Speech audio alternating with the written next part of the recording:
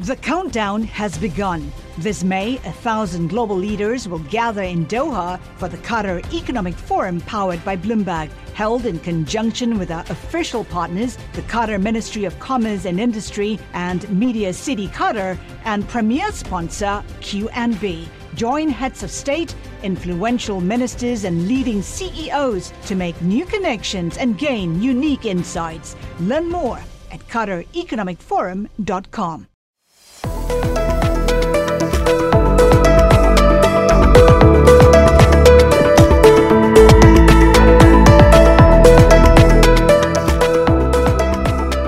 Hello, and welcome to The Credit Edge, a weekly markets podcast. My name is Olivia Raimonde, and I'm a corporate finance reporter here at Bloomberg News. This week, we're delighted to have on the show Jill Shaw, who covers leverage loans for Bloomberg News in New York. How are you doing, Jill? Good. Thanks for having me. We're also delighted to chat with Daniel Fan. He covers China properties for Bloomberg Intelligence in Hong Kong. He is going to walk us through the latest news on Country Garden. We'll be coming back to Daniel a bit later in the show, so please do stay with us. But first, we turn to Jill Shaw with Bloomberg News. Jill, August is typically a very slow month for credit deals, especially in the high yield market, but we've seen more than expected, particularly in loans. Could you talk to us about what's driving that issuance and sort of set the scene for us for what's happening in your market right now? Absolutely. So the leveraged loan market has been in a bit of a rally in recent weeks, and prices, secondary prices for loans just crossed 95 cents on the dollar for the first time since just about a year ago. So what's driving that? Part of it is the macro conditions that all financial markets have been observing, which is that inflation data is better than expected, and inflation is slowing. And also at the same time, the economy is still performing well. There's decent economic growth. So all of that gives leveraged loan investors some comfort that the economy is not going to go into a severe recession, which would really impact leveraged loan borrowers and companies that are highly indebted. At the same time, investors are flush with cash, and the yields in this market are hard to ignore. So, the year-to-date returns in the asset class are above 8%, and investors are essentially hunting for paper. Issuance has been really lagging this year. And so most of the deals that we've seen recently are borrowers trying to sort of tap this rally, but many are refinancings or amend and extend. So it's not quite new money. And that means that, investors are still kind of hunting for paper that is high yielding. That makes a lot of sense. Thanks so much for walking us through that, Jill. But there was one deal, right? I believe it was Tenneco that was stuck on banks' books that priced recently. Could you talk to me a little bit about that and sort of how that came to the market now? Yeah, the Tenneco story is one of tapping this credit rally at the right time. So Tenneco is an auto parts maker. It was a buyout by Global Management last year. And it got stuck on banks' books after banks tried to sell some of the bonds and loans financing that deal. And that was because investors were fleeing risky assets, right? And the auto industry was in much worse shape last year than it is now. And so at the time, investors really shunned the deal. And what we'd heard also was that the terms or the terms governing the documentation were sort of not in investors' favor. We are one thing to remember is that we are in a bit of a buyer's market right now, in that investors have been pushing back on documentation, which has deteriorated in the loan market over years, and starting to ask for more tight documentation in case companies fall into distress. So anyway, fast forward to this rally, it seems that, banks that were led by Citigroup and Bank of America noted the sort of increase in prices in the secondary market, noted investor demand for deals, and likely saw some sort of macro improvement in the auto industry enough to bring this deal.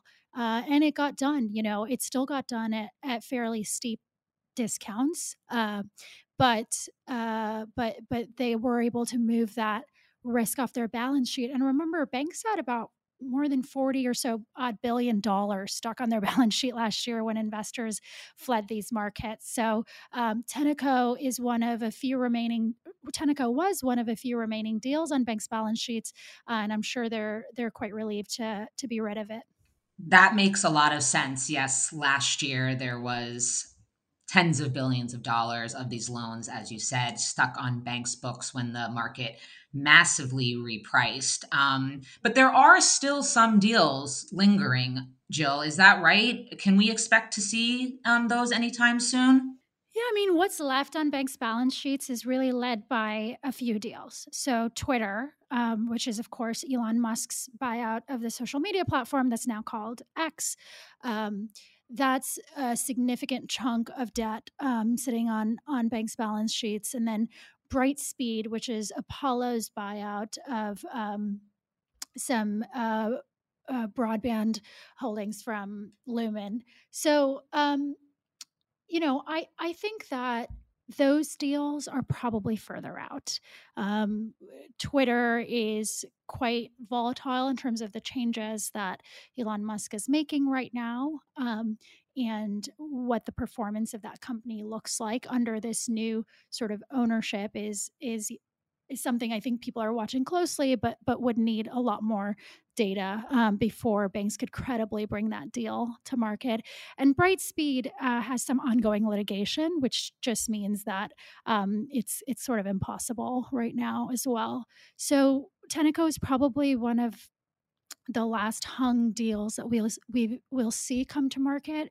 But from my conversations with bankers, that risk is now, much of that risk has been marked down in prior quarters for banks, and historically speaking, that amount is low, and so that's not really getting in the way of new underwriting for banks.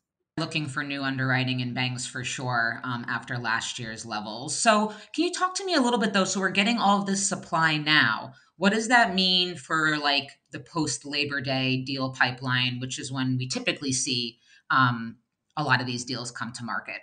Yeah, so the supply that we're getting right now is a lot of refis, a lot of amend and extend deals, which is when companies try to push out their maturities. So a lot of the issuers that can deal with their maturities are coming now and taking advantage of this rally, right, and the tightening of prices. We've also seen some dividend deals and an occasional smaller acquisition deal. Post Labor Day, what I think we're expecting is a lot of the big financings that banks have signed up for mergers and acquisitions. So Syneos is one. WorldPay is a massive cross-border deal, which banks have underwritten. There was also a $1 billion loan for the buyout of Simon and Schuster. So there's quite a few deals in the pipeline for September. Beyond that, I think the pipeline is a little quiet. But what we're hearing is that there are processes underway, and banks may be able to bring more debt into the syndicated markets. Well, we'll be certainly looking out for those deals. I want to circle back to Tenneco real quick, if you'll allow me. So you mentioned the discount. Could you give us some color? I know it was 85 cents on the dollar for the bond. Would you be able to talk to us a little bit about the color you were getting from investors, when the talks and the discussions around the ultimate pricing were happening? Yeah, I mean, I think that, you know, uh, Tenneco is a cyclical company, and so investors that are wary of auto in general are not likely to play in the deal. But what I imagine that investors who did play in the deal saw was like a significant discount there, that looked pretty attractive, and I think that you know, this year is a much better year to for an auto parts supplier than last year. And so I think all of those things combined kind of and then, let's not forget that the documentation on that deal became more investor friendly. It did when they first brought it out, like a week or so ago, and then it did again before pricing. So investors were certainly, it seems, jockeying for that. So yes, the price got it done, but also I think some concessions from the sponsor on the deal terms was probably the thing that pushed it over the finish line. Got it. Got it. Thanks so much. And so we've been talking a lot about some of these riskier deals. I want to pivot to another one of your stories that you put out this week that was fantastic. It talked about loan defaults and how they're outpacing the defaults in junk bonds. Can you walk us through that? Because I always thought it was typically the other way around. Yeah, I mean, what it typically has been is that they kind of move in tandem. And what we're seeing for the first time in like 30 years is this divergence, right? Where loan defaults are up to like 4%, and high yield bond defaults are still closer to 3 or 2.7. So that margin, that difference of like 1.3 percentage points, is the biggest in 30 years. Why is this happening? It's really a rate story, right? Leverage loans are floating rate, which means that as as rates go up, the interest that borrowers pay on that debt goes up. Whereas junk bonds are fixed, right? And so they don't see the new sort of rates regime until they come back to the market and refinance their deal. There's other reasons too, I think. Generally speaking, compositionally, the leveraged loan market is lower quality now than the high yield market. There's a number of reasons for that. One, the leveraged loan market is where almost 60% of borrowers are private equity backed, which tends to mean more leverage on those companies. They're smaller, generally speaking. And then, because private equity likes really to borrow at that B3 level, they're lower rated, and falling below that means that leveraged loan borrowers lose access to a lot of their investors, CLOs. The high yield market, in contrast, has actually been getting in better quality in recent years. The last time that the high yield market saw many, many defaults, as most listeners, credit listeners, will remember, is like the 2015, 2016 cycle of energy defaults. And really many of the, many of those defaults have sort of moved out of the market, and now that market is a lot healthier, and a lot of borrowers have also moved to the leveraged loan market. So what we have is, on one end, a higher quality market in high yield, the rates regime not really catching up to that market just yet, though that maturity wall is approaching. And on the other side, we have a market that is lower quality, favored by private equity, which means more debt, and where the rates regime has already caught up. These benchmark rates where that leverage loans are pegged to have already risen dramatically, and some companies have seen their interest costs like essentially double over the last 8 months or whatever of rate hikes. Wow, that is a steep increase. And then another thing that I've thought about when looking at this topic is that another reason why historically loan defaults have been lower is because they sit higher in the capital structure, and they are usually, those investors are paid back before junk bond investors. Is that correct, Jill? And could you talk about that dynamic and how it's changed? Yeah, I mean, loan investors tend to sit senior secured. There's a couple of things here. So, one, senior secured is definitely going to get paid first. If you have a loan only capital structure, though, it's all loans. All loans. Sort of everybody has the same priority, whereas like those mixed capital structures where there are loans and bonds, yes, loans would get paid first. And so we do have like loan only borrowers, and they are seen to be more risky in the leveraged loan market, because not only do you have a capital structure that is exposed to interest rate, entire capital structure that is exposed to interest rates. Many of these companies did not hedge against inflation or against a rise in rates. No one really, no, broadly speaking, across Wall Street, this aggressive regime of rate hikes was not expected, and so that's sort of the reason as well that like leverage loan borrowers are kind of getting hit harder earlier. That makes a lot of sense. And I'm sure that that is going to be a theme and a topic that the entire fixed income market is going to be watching very closely, especially as we move into the end of the year and see how growth holds up. Well, Jill, thank you so much for coming on. Great stuff. That was Jill Shaw from Bloomberg News. Thank you so much for joining us. You can read all of Jill's coverage and her scoops on the Bloomberg Terminal and, of course, at Bloomberg.com. Thanks for having me. As I mentioned earlier, I'm delighted to welcome Daniel Fan to the Credit Edge. He covers China properties for Bloomberg Intelligence based in Hong Kong. Today, we are going to focus on the distressed Chinese developer Country Garden Holdings. Daniel, can you set the scene for us? What's going on here? Thank you, Olivia. The scene is actually about Country Garden's stress situation. The company used to be one of the largest, if not the largest, in the past 6 years in terms of sales. The developer failed to make its coupon payment on time on August 6th. That create a lot of concern about the financial health of the company and also drag down the bond price of the whole sector. That also creates some issue about whether the China property sector has some systematic risk. Do you think that Country Garden is going to get a bailout from the government? Is that an option on the table? I think there's a lot of expectation that the government may do something, but I think the chance, based on what we have seen, is not that high. It was once a too big to fail developer, and it's now becoming maybe a bit too big to be rescued by government, especially at the local level, given its size.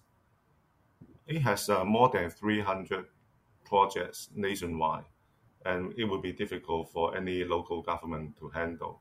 So, in short, the top agenda is to ensure project delivery while leaving the developer to deal with its own financial problems. Got it. And how likely is it that Country Garden will extend its offshore debt? It's getting more likely now because the options available on the table are getting less. It tried to do a share placement at the end of July, but for some reason it did not go through. And then share price dropped from 1.4 Hong Kong dollar to around 80 cents yesterday closing. So it's a little bit difficult to tap the equity market. In terms of getting financing, in terms of financing coming due, it has 2 convertible bonds payable in December and 1 Kung Fu bond coming due in January. The total amount is around $1.9 billion US dollars. $1.9 billion US dollars. That's quite a chunk of change. So talk to me about the impact this is going to have on Asia's fixed income sector if Country Garden needs to extend the offshore debt. The impact more coming from asset allocation perspective. Country Garden has around $8.4 billion bond outstanding in the Bloomberg Asia High Yield Bond Index. The index size is around 76 billion. So basically, fund managers need to find something else to replace Country Garden. And also another thing is Country Garden used to be a core holding of many fund managers in their portfolio. Are there can you give us a sense of sort of what other options there are? What could they be reallocating to, or what are some opportunities that you are hearing are out there for investors besides Country Garden? I think naturally you have a smaller index after Country Garden. If they don't pay, they will be out of the index pretty soon.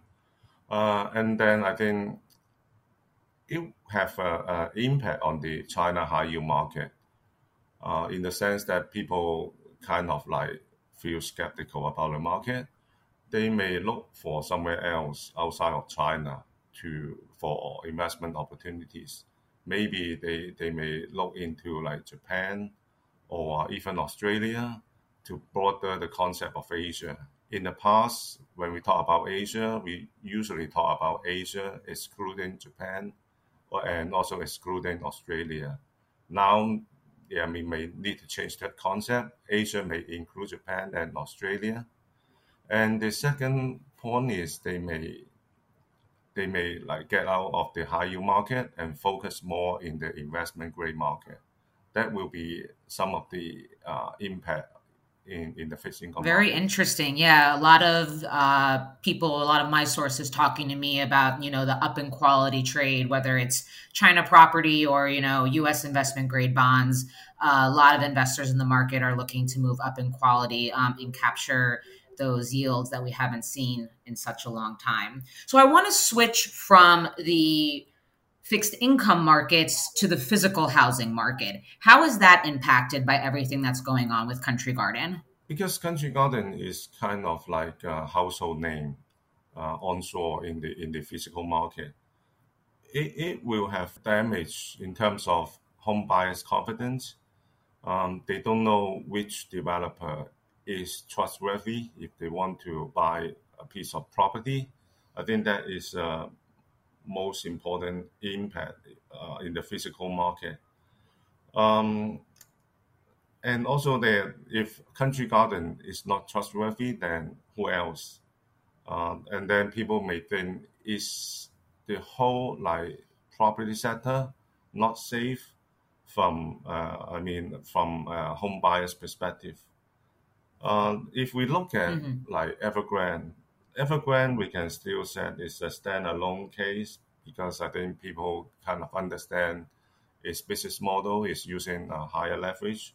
But Country Garden was a different story. It was rated investment grade just like slightly more than a year ago, and a high quality developer when the government launched its first arrow of a rescue plan.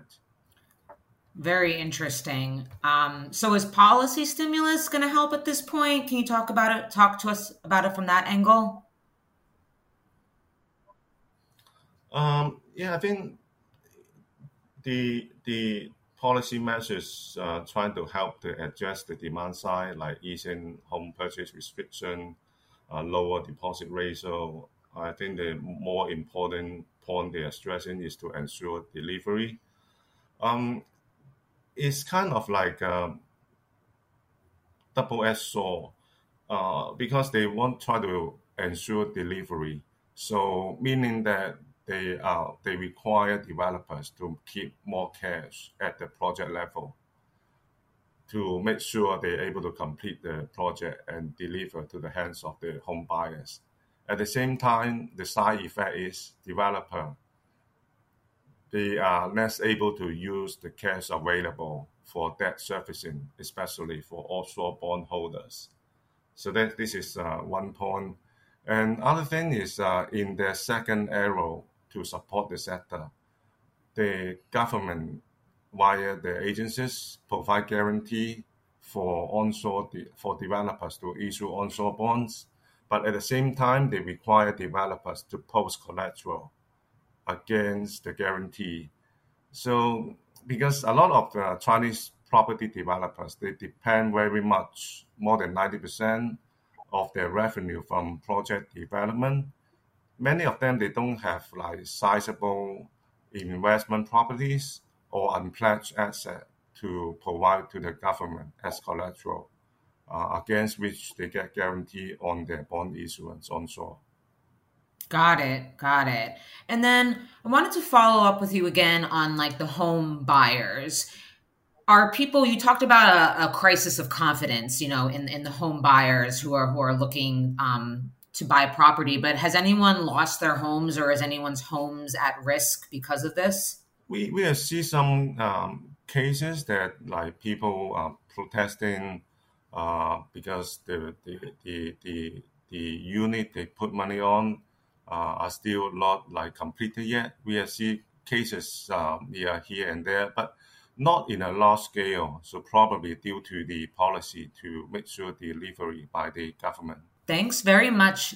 That is Daniel Fan of Bloomberg Intelligence. You can read all of his great analysis on the Bloomberg terminal. Do check it out. Hope to see you back on the show soon, Daniel. Thank you. And thanks again to Jill Shaw from Bloomberg News. Read all of her great stuff on the terminal and at Bloomberg.com. And I'm Olivia Raimondi. It's been a pleasure having you. Join us again next week on The Credit Edge.